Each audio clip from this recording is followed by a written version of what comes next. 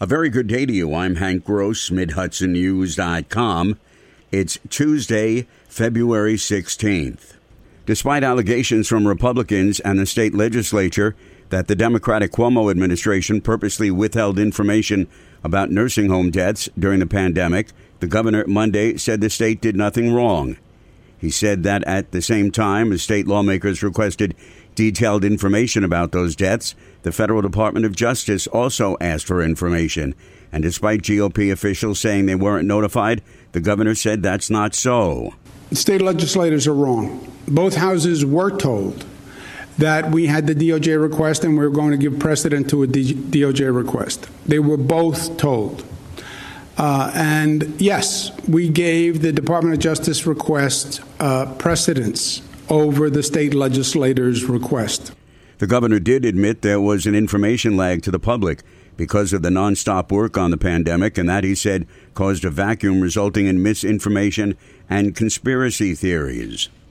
Courts in New York have been conducting business virtually because of the ongoing concerns from the pandemic. In Middletown City Corporation Counsel Alex Smith has been communicating with traffic offenders via the U.S. Postal Service. By mail, I made them offers and gave them instructions on how to fill it out. So we're waiting to see how well that works. We're back down now to 2 days a week. It's too early to tell if it's working well. We've had many people have pled guilty by mail. Other courts have done it. So far, Smith says he's mailed out a couple of hundred plea bargaining offers to vehicle and traffic violators.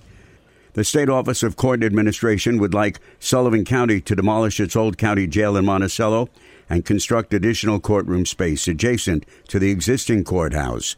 That would run into the millions, money the county doesn't have to spend.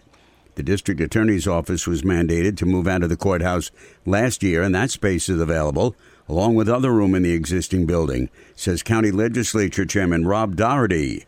The library off of the judge's chambers is available and has been asked to be made into another courtroom. And the court system has turned us down on it. I mean, it's a very easy solution that would cost the county, next to nothing, under $100,000 to fix what they're trying to fix.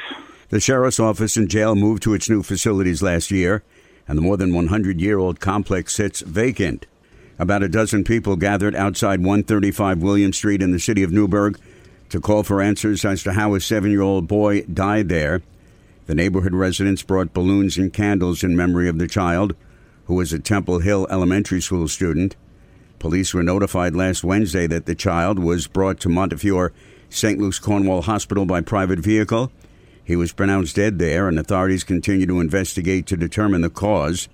Investigators are tight-lipped about the cause and have not released the boy's name or any circumstances about the case. District Attorney David Hoovler has said the death is being investigated as neglect and a potential crime. An Orange County Probation Department home visit in the city of Newburgh has resulted in the arrest of a 26-year-old man and seizure of a large quantity of drugs. The arrest of Samuel Chavez for violation of his probationary terms, as well as felony drug possession and endangering the welfare of a child, was effected by the Orange County Sheriff's Office and Probation Department. Authorities seized over 22 pounds of marijuana, edible gummies, THC, cannabis concentrate oils, close to 8 grams of crack cocaine, and cash.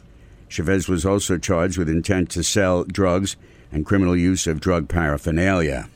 I'm Hank Gross, MidHudsonNews.com.